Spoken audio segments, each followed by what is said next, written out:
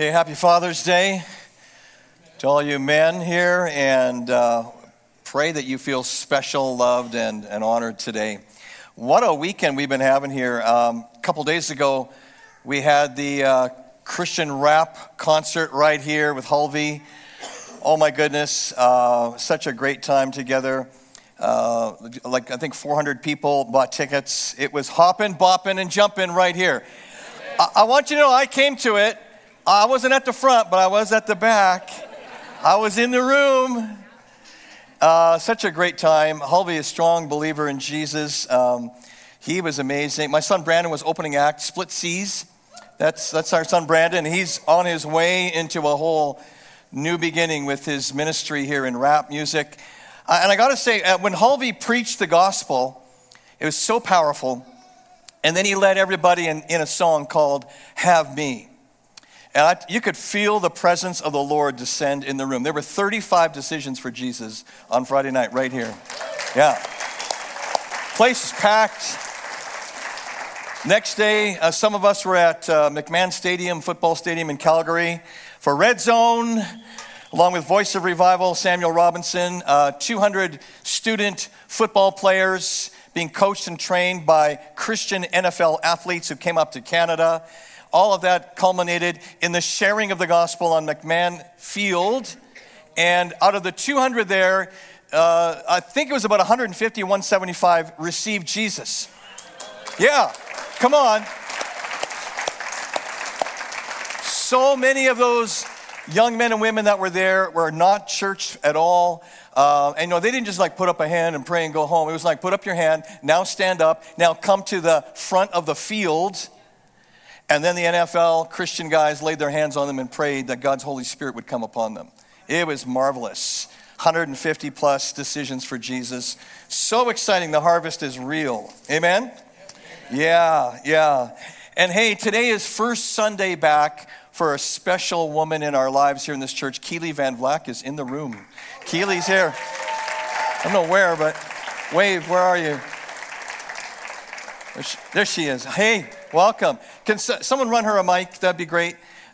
Keely's here with her husband, Gary. 5 weeks ago, she was in surgery and things didn't go well. Septic shock. Doctor said, we think we're going to lose her. Gary sends out a prayer text and a whole bunch of people rallied around that here and in other churches and across the nation and beyond. And God rescued her and restored her. So she's got a huge testimony that she's going to share another time. But just today, we wanted to honor you, Keely. It's good to have you back in the house. Welcome home. And take a moment, share a few words with us. Yeah, well, I just want to thank this church family for praying for me.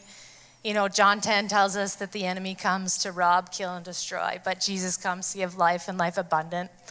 And I remember going into my second surgery when things had kind of gone wrong. I said to Gary, if something happens, just pray me back. Death is not my future. Amen. And it's because Jesus called the bride to battle that I'm here today, because you guys answered that call and you went to war for me and the battle was won. And I get to glorify Jesus and tell my testimony because you answered that call. And I believe that every one of you that answered that call has received a new mantle, a mantle of faith, a mantle of intercession. But my testimony is your testimony. Amen. It's a stone to stack and a testimony that you get to stand on.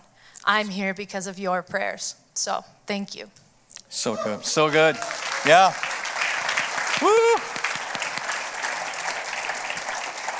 It was literally one of the greatest healings we have seen in our church's history. And it was 5 weeks ago. And praying for continued strength, recovery, fullness of all the energy back in you, and celebrating just what God is doing there. They got friends with them here. Caleb and Madeline pastoring in Washington State. Can we just welcome them? Caleb and Madeline. Yeah. Their family. Good to have you guys here. Awesome. All right. It's a good day, right? Yes, it is. And it is Father's Day. So, amen. You guys are awake. Good. Turn in your Bibles to Judges chapter 5. We're in our series called Greater Vision.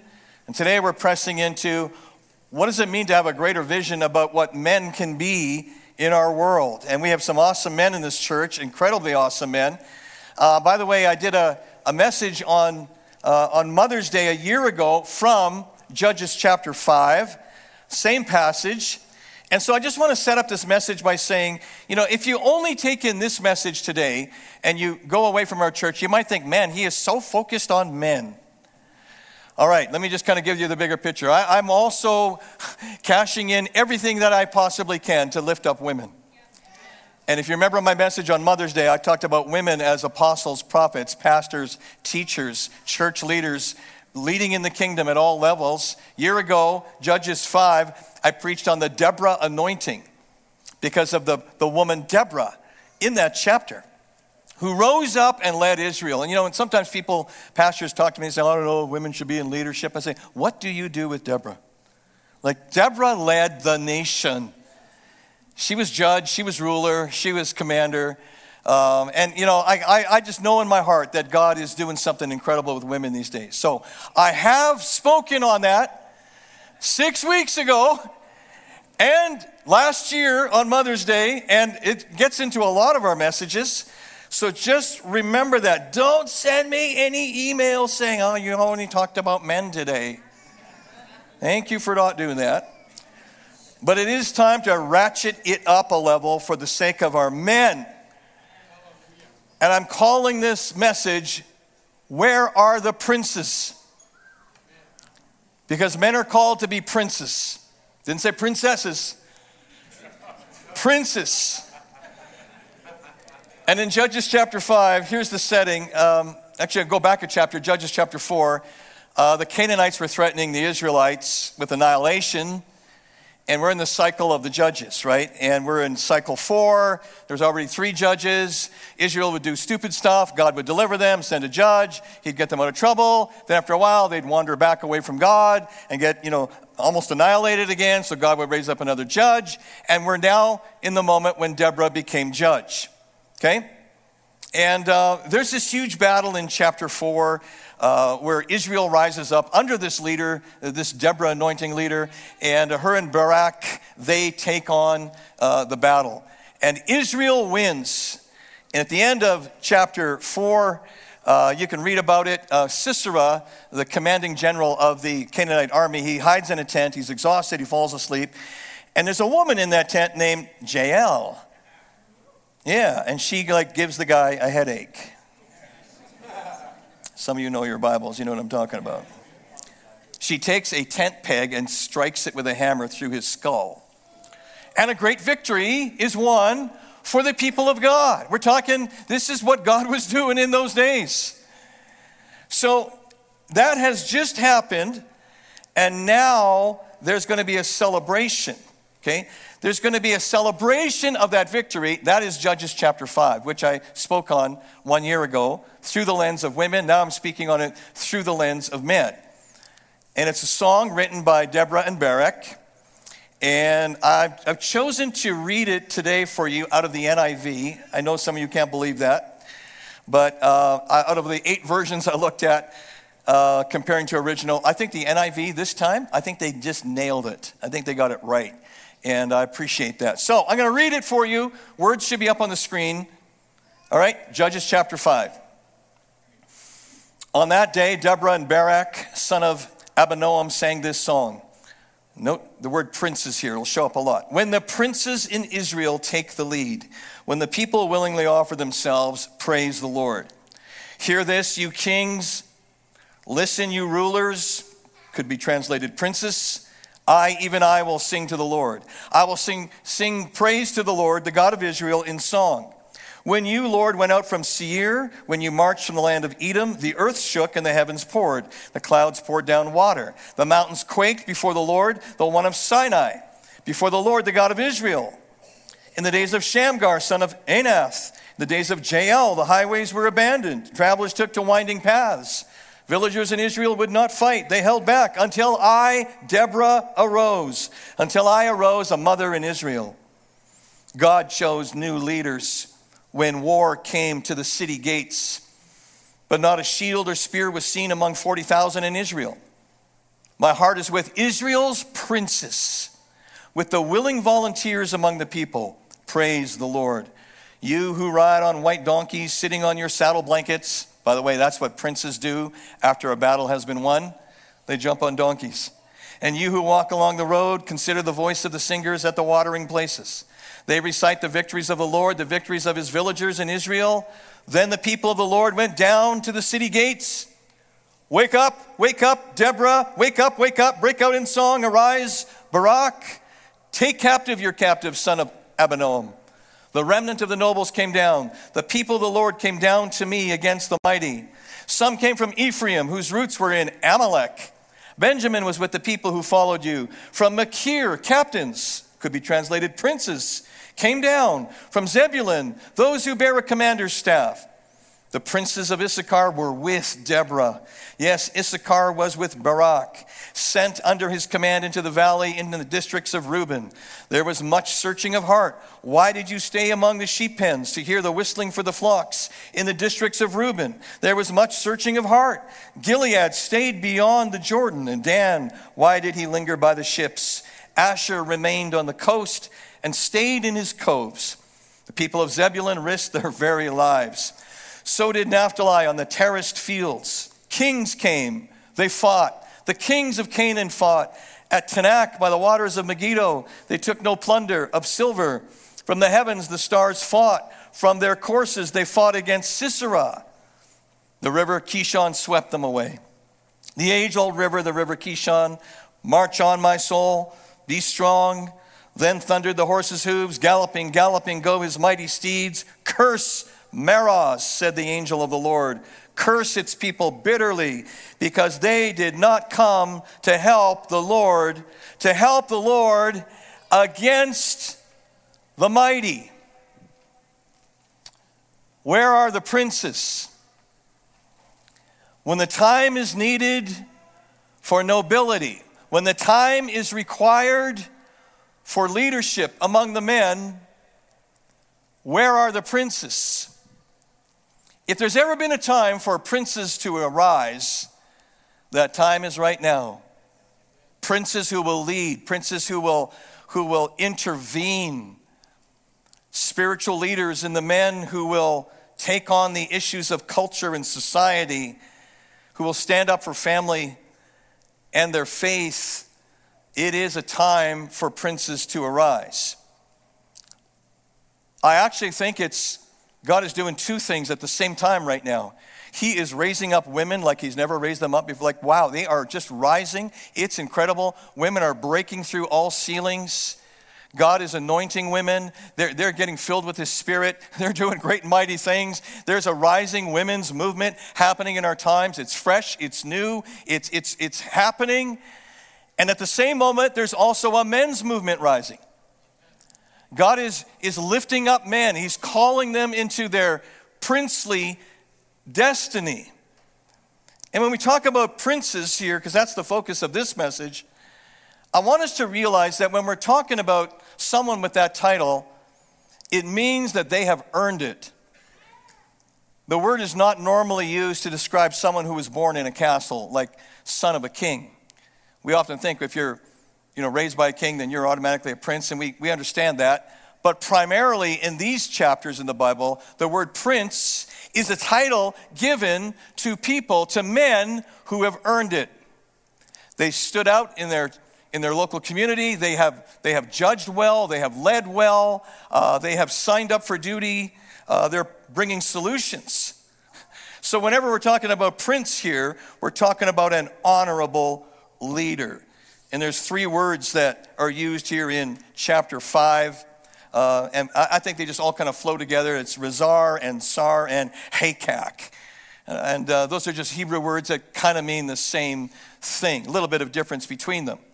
We'll just call them princes.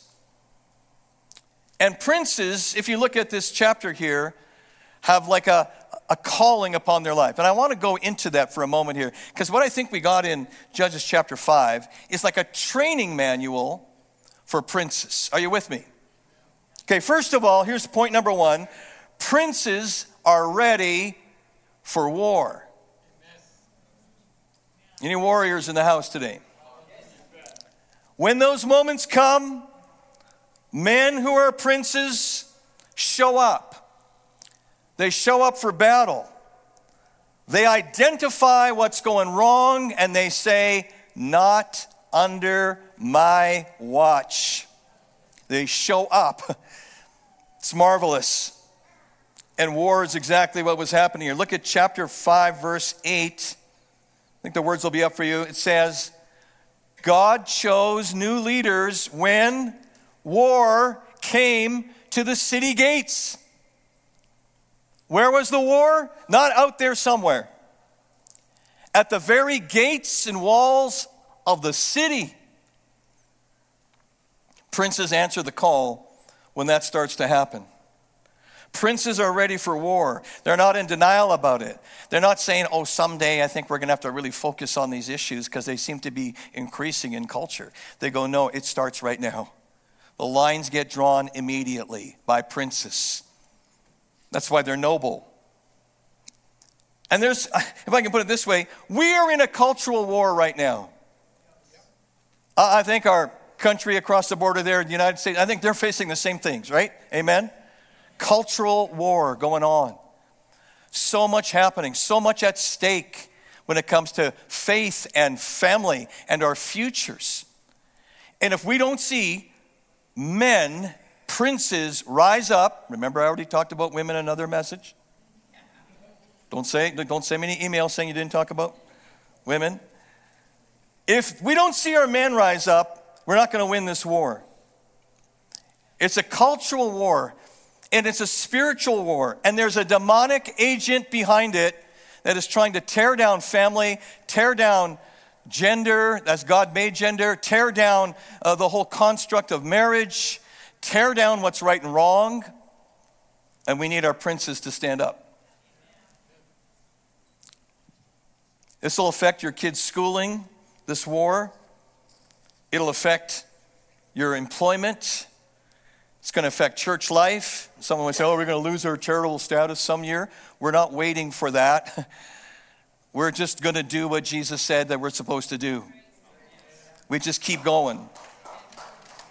Yeah, if you think we're in this for a government discount, it's the wrong equation. We're just not that kind of people. We are a kingdom people, kingdom of heaven here on earth. And so it's time for men to go to the next level. I'm saying, men, I'm going with you. Let's go together. Let's get up to that level of prince duty where we ought to be so we can make a difference.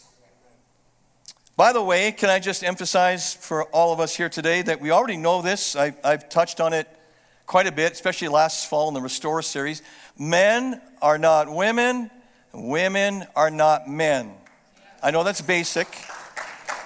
But some churches are afraid to say that, so that's just clear teaching out of the Bible, okay? We believe there are only two God-given designed genders. One is male, one is female. Both are essential. Both reflect the image of God. Both express things about God. Both are essential, but they're different. And so, men are not women, women are not men. There are some things that women cannot do that men can do. Is that okay to say? Yes. Am I going to get in trouble? No. It's easy when you're sitting down there. Thank you for your support. I feel it. There are some things that men can do that women cannot do. Let me just give you one of them. Men can make women pregnant. Women can't do that. There are some things that women can do that men can't do. Women can have babies. And I'm happy that women want to have babies. I have no desire to have babies. I was with Marianne at the birth of all three of our babies. I'm like, oh God. Oh God, oh God, oh God, oh God. I think I fainted on the first one, didn't I? I fainted just watching it. Yeah, so, we're different, we're distinct, and I'm kind of going after the distinctions here today, particularly on the men's side. Is that okay? Because I already did the women 6 weeks ago, right? Women are okay. Listen to that message if you missed it. I'm going to the men's camp here, but I want the women to listen in on this. We need both images, but we need men to be men. We're living in an over-feminized culture in general. This is not Afghanistan. It's not the Middle East. I'm not talking that kind of part of the world. I'm talking about North America. Over-feminized. Now, I'm not blaming the women for that. I'll blame the men for shrinking back. So we want women to rise, keep rising, legitimately, honorably, all that according to your design, but we need the men to rise up. And when we don't, what happens is, and you see it in different ways, an over-feminization of the culture. Please don't misunderstand what I'm saying here, because both characteristics that happen in life can be expressed through both male and female, but just done differently, right? All right, so we know that. But on the nurture side, women, I think, have more to give than the men do. Even though men are called to do nurturing, they really are. We have to nurture, love, support, care, and we do, but we'll do it differently. So you know what drives me nuts is you go to a soccer tournament with kids and everybody gets a medal. Men? Yeah, it's like, what? Can't someone win and someone lose? If you don't learn something from losing, how are you going to celebrate your winning? Well, we just want everybody to feel good. Life's not like that. Sorry. I'm speaking like a man here. Is that all right? Can you handle it? Well, we want everybody to feel included. They are. They won. They lost. We still care about each other.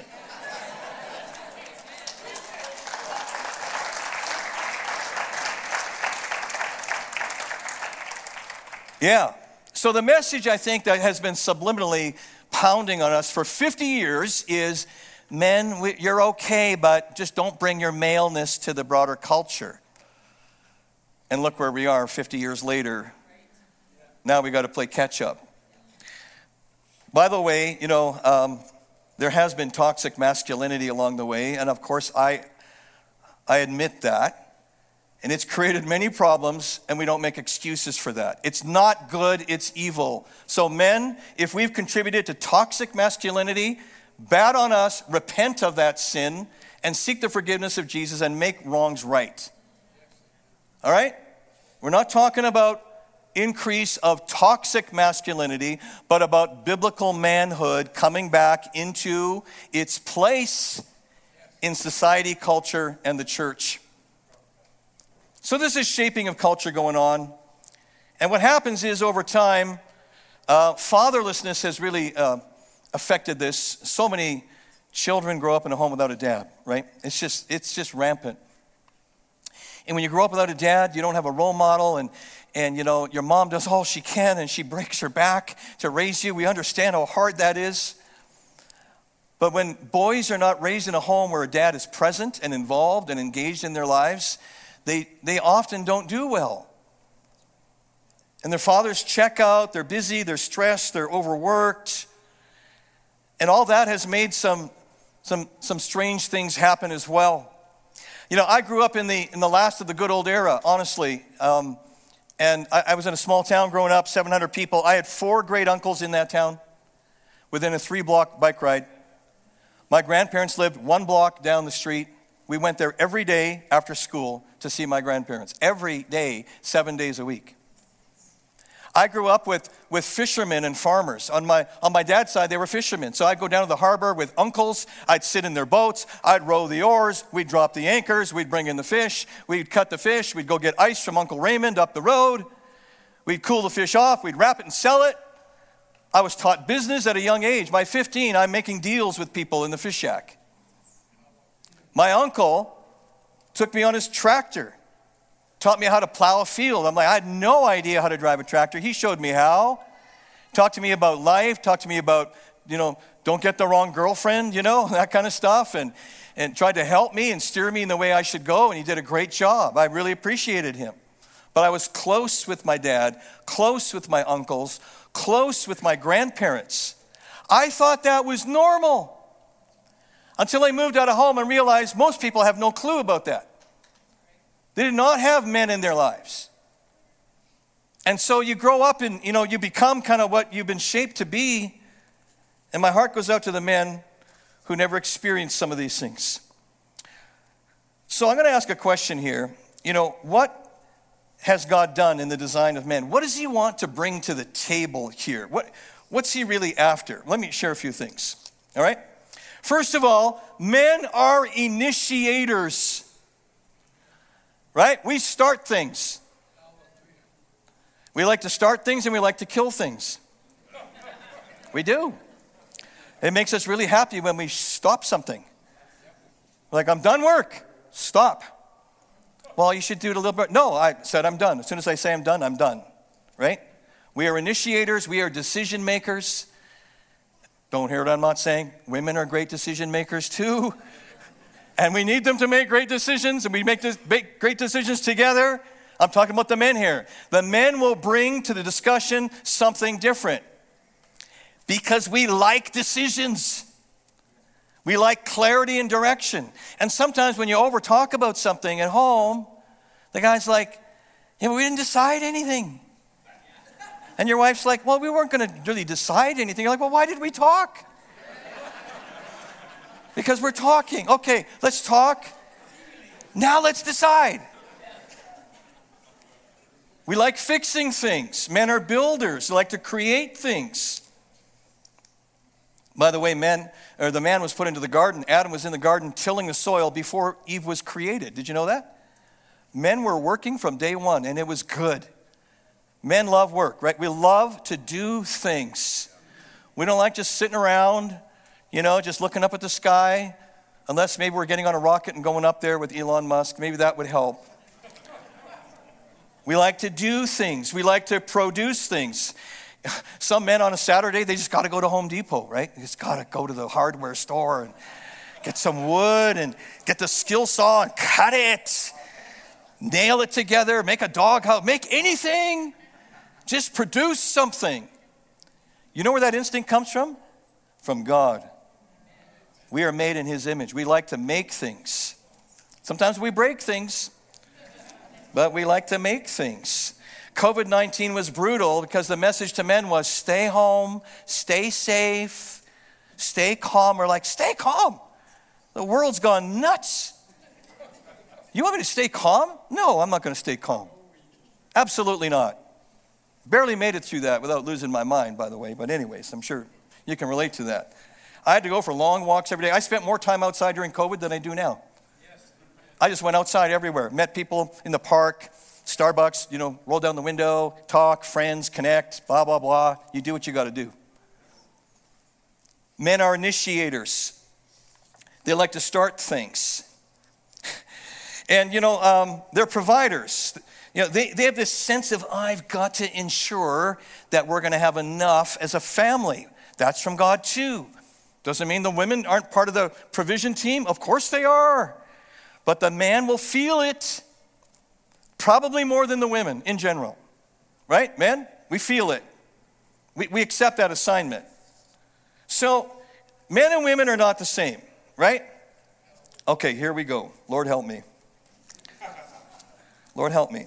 Genesis chapter 2, verse 21. Original creation story, it says, and the Lord God caused a deep sleep to fall on Adam, and he slept, and he took one of his ribs and closed up the flesh in its place. Then the rib which the Lord God had taken from the man, he made into a woman, and he brought her to the man. This is not myth. This is not some fable. This is creation here we're talking about. He brought her to the man, and Adam said, this is now bone of my bones and flesh of my flesh. She shall be called woman, man, because she was taken out of man. Where did the woman come from? Out of man. Taken out of the man, and then shaped and designed and made into the image of God so that she reflected that image to him and to creation. And the man no longer has that woman inside of him. All right?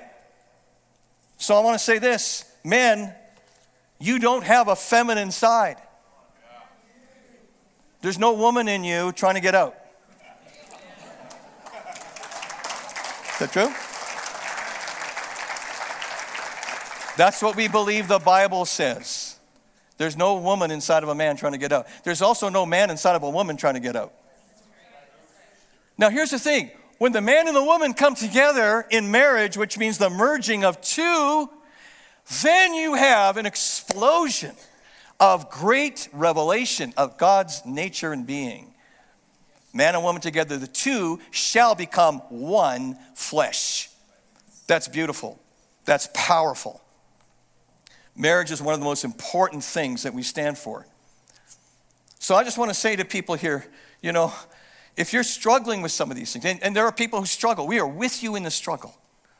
We are with you to pray with you, to help you, to disciple you into what God's calling is for you in your maleness or femaleness.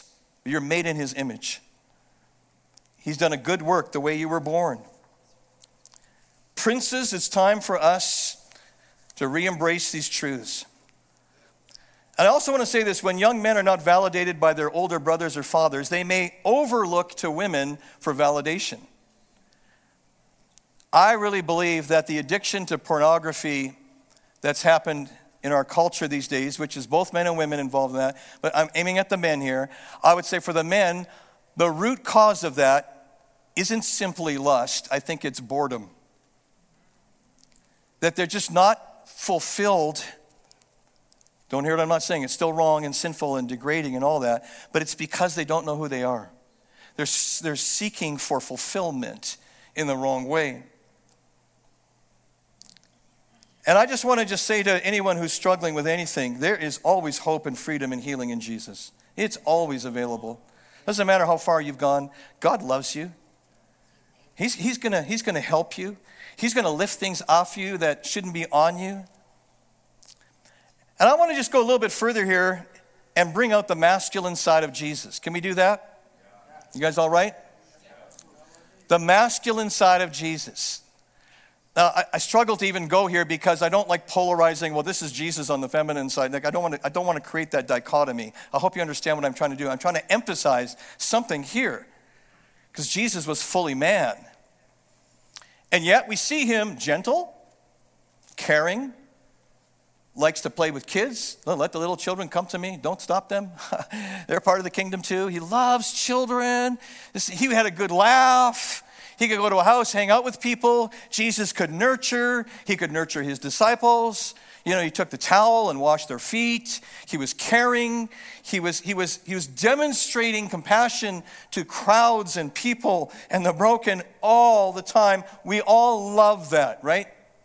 And we need that. That is truly part of what he has reflected to us.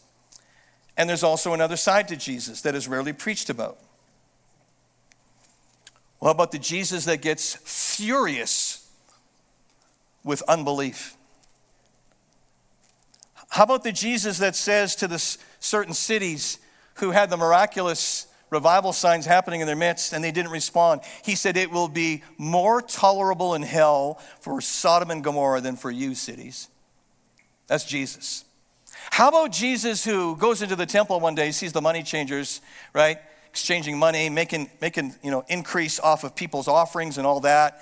And it just ticks him off.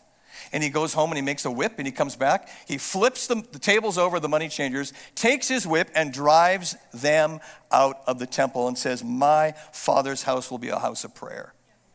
How about that, Jesus? Have you ever seen behavior like that? We don't often see it, do we? How about Jesus who said, if you don't eat my flesh and drink my blood, you have no part with me.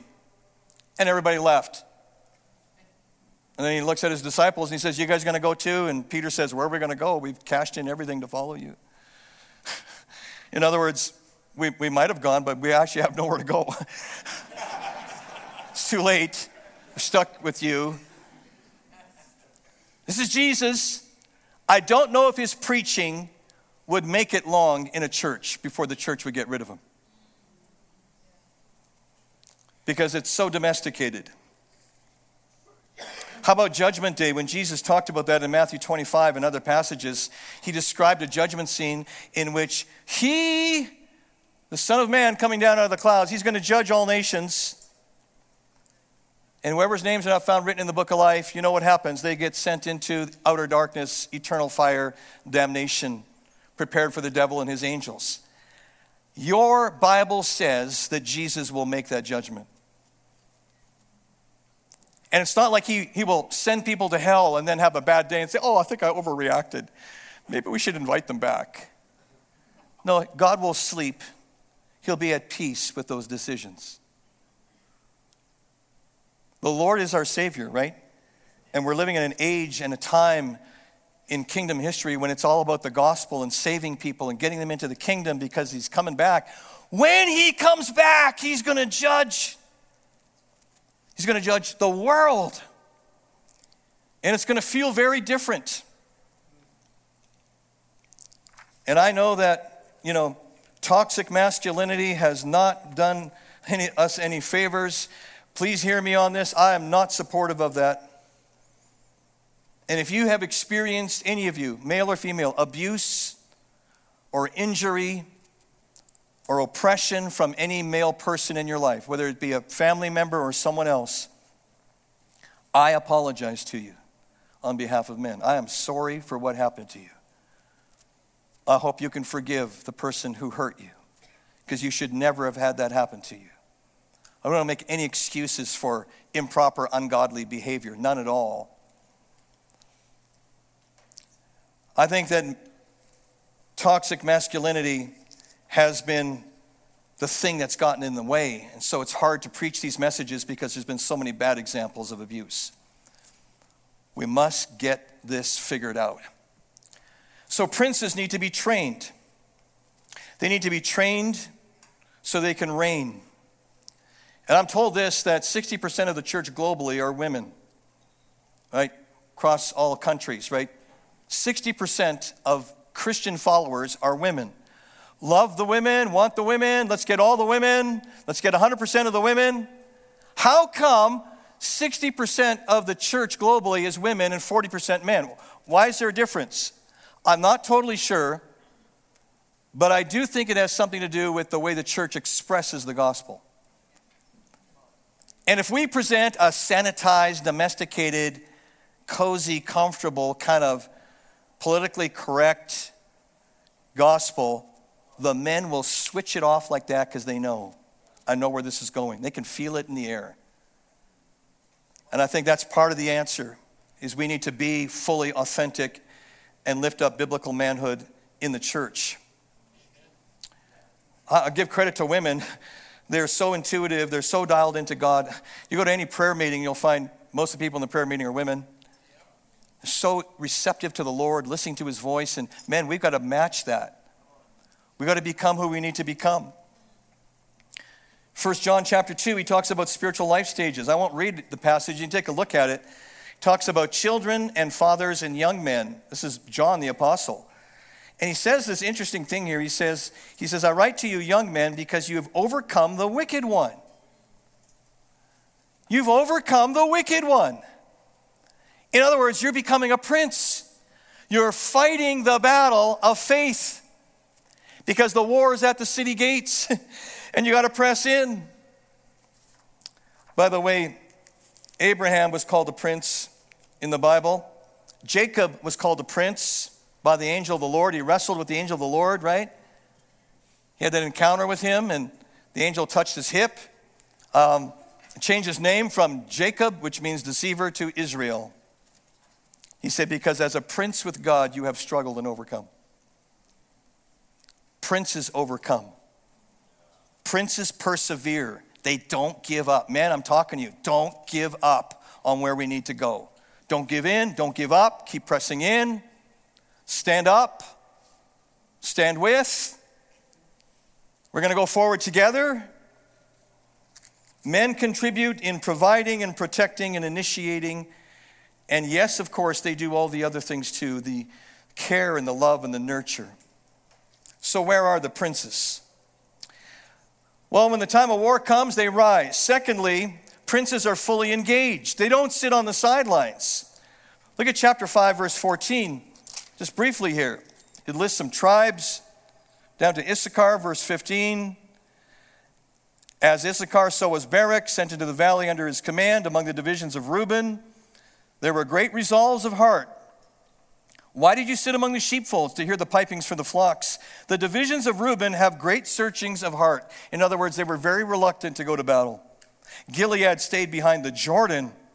And why did Dan remain on ships? Asher continued at the seashore and stayed by his inlets. There were 4 of the 12 tribes of Israel who did not send princes into battle. The other ones had to pick up the slack. Judges chapter 5 at verse 8, let's look at that. It says, God chose new leaders when war came to the city gates. Can I just say this? Princes will get engaged. They're not going to watch culture going in a completely bizarre direction and stand on the sides and do nothing. They're going to rise up and say, I got to do something. I got to help out. I got to bring a solution. I got to head something up. I got to be a voice. Do it with other brothers. Do it with other people in the church. Where are the princes? I want to just do a flyover here of what I call royal theology. It's one of my favorite things I reflect on to help me understand who I am in Jesus. And you can do your own research on this, but it kind of goes like this. First of all, God is the ultimate king, right? There's no king greater than God. Secondly, we are made in God's image. Oh, and God's a king. Oh, so if I'm made in God's image and he's a king, I'm going to reflect some kingliness, right? For females, it's, the other thing, queenliness, like royalty. We're made in God's image to reflect his image. Thirdly, God chose David as king, Psalm 89, 19 to 21. David was like the prototypical model of Messiah king, early stages. Fourth, Jesus fulfilled the messianic king calling as a son of David. Jesus came into the world as the Son of God and fulfilled the royalness of the Messiah.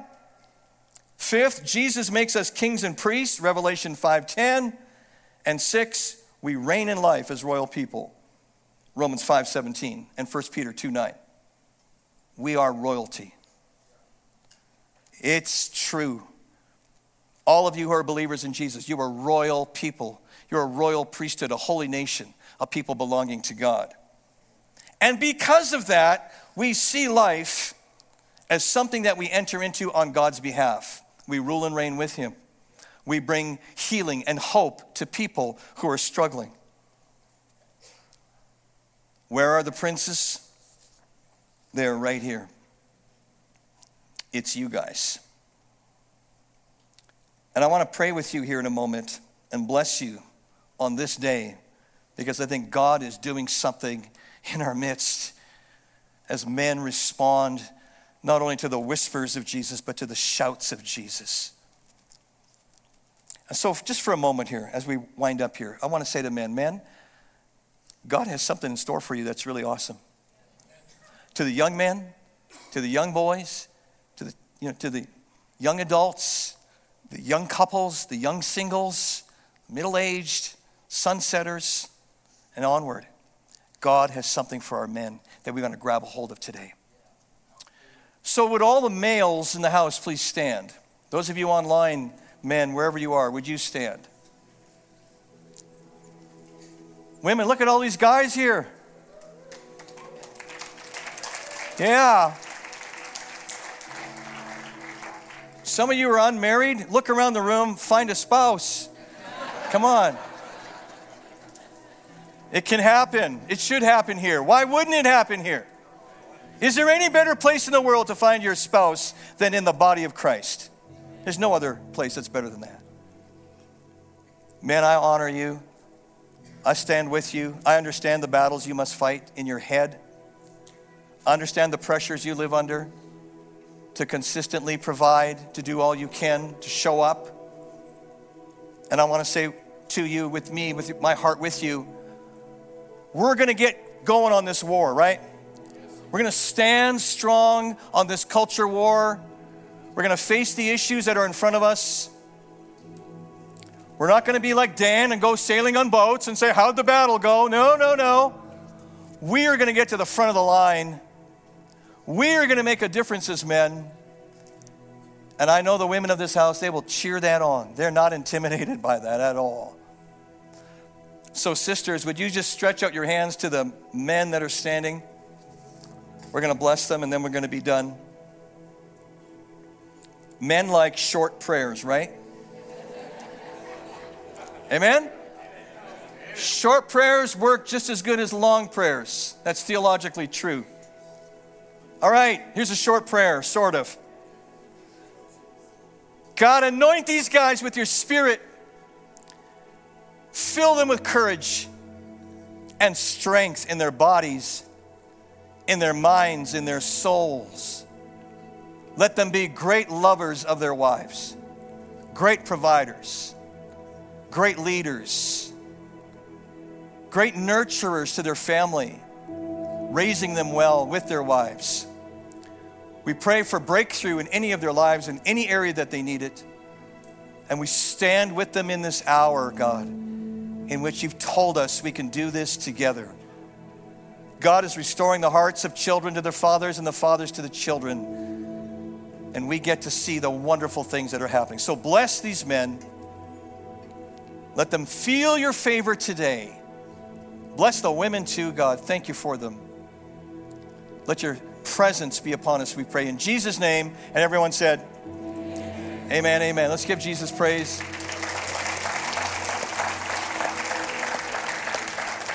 Why don't you all stand? Hey, ministry team, come on up here. If you have a need in your life, press in here with us. We'd love to pray with you for healing, for whatever is happening in you. God bless you guys. We'll see you soon.